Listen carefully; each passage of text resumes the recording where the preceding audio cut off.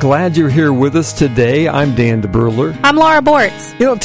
Earlier this morning, I was reading, and the word ineffable came up twice in this one short passage I was reading. And the first time I thought, I just went past it thinking I knew what it meant. But the second time it came up... How often do we do that? Yeah, the second time it came up, I realized I don't know what this word actually means. So I looked it up, and ineffable, it basically means something that is too great or extreme to be expressed or described in words. That's what ineffable is, like the ineffable natural beauty of the Everglades. It's hard to describe, and I thought about that in our knowledge or our understanding of God or even the truth of His Word. It can often be so flat.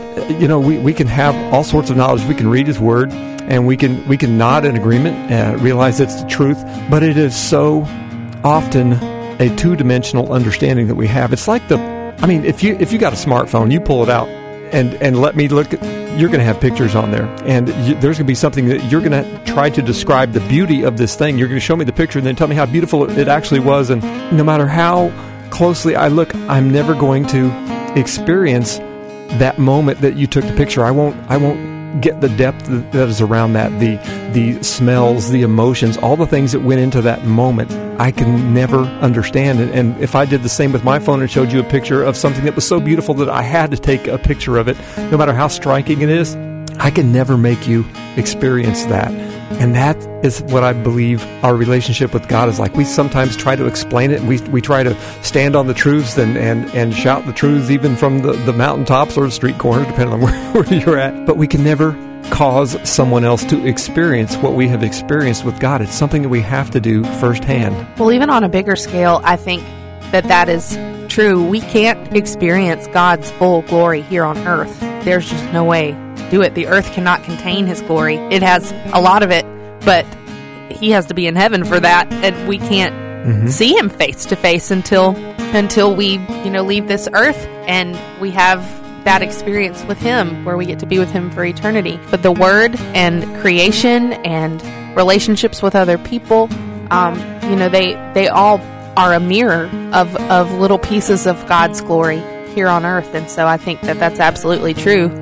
Our life here on earth is a two-dimensional representation of God and our experience here.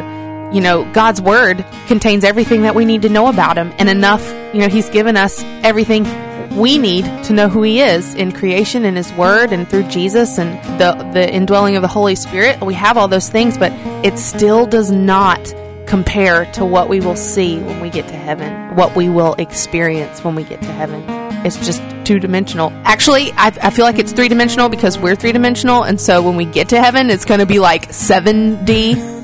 It's like God in 7D because 7's the perfect number. That's a dumb thing to say. That's okay. I'm writing it down. Good, you should. You were talking about 1 John 2, actually, when we got in this morning. Let's go back to that. I think in 1 John 2, we can see a number of things, and it's talking about counterfeits, things that look like something else. And I would encourage you to go read the whole thing, because I was led to one single verse, and I had to back up to the beginning and read it all the way through to see what they were talking about. But I can wrap it up in 1 John 2, verse 27. It says, "But the anointing that you received from Him abides in you, and you have no need that anyone should teach you.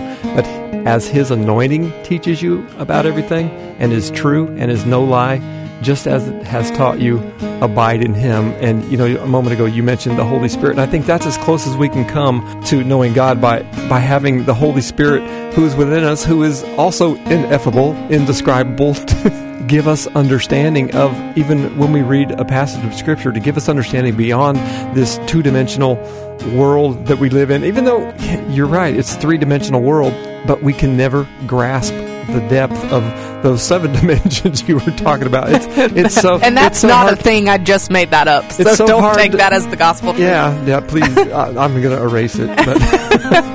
But God is so indescribable, and it is His love, all that He is something we can only experience, and only in part, as we walk through this life. So many great things ahead for us as we look towards heaven, and I can't wait to get there. You're in the Daily Grind on Christian 105.7.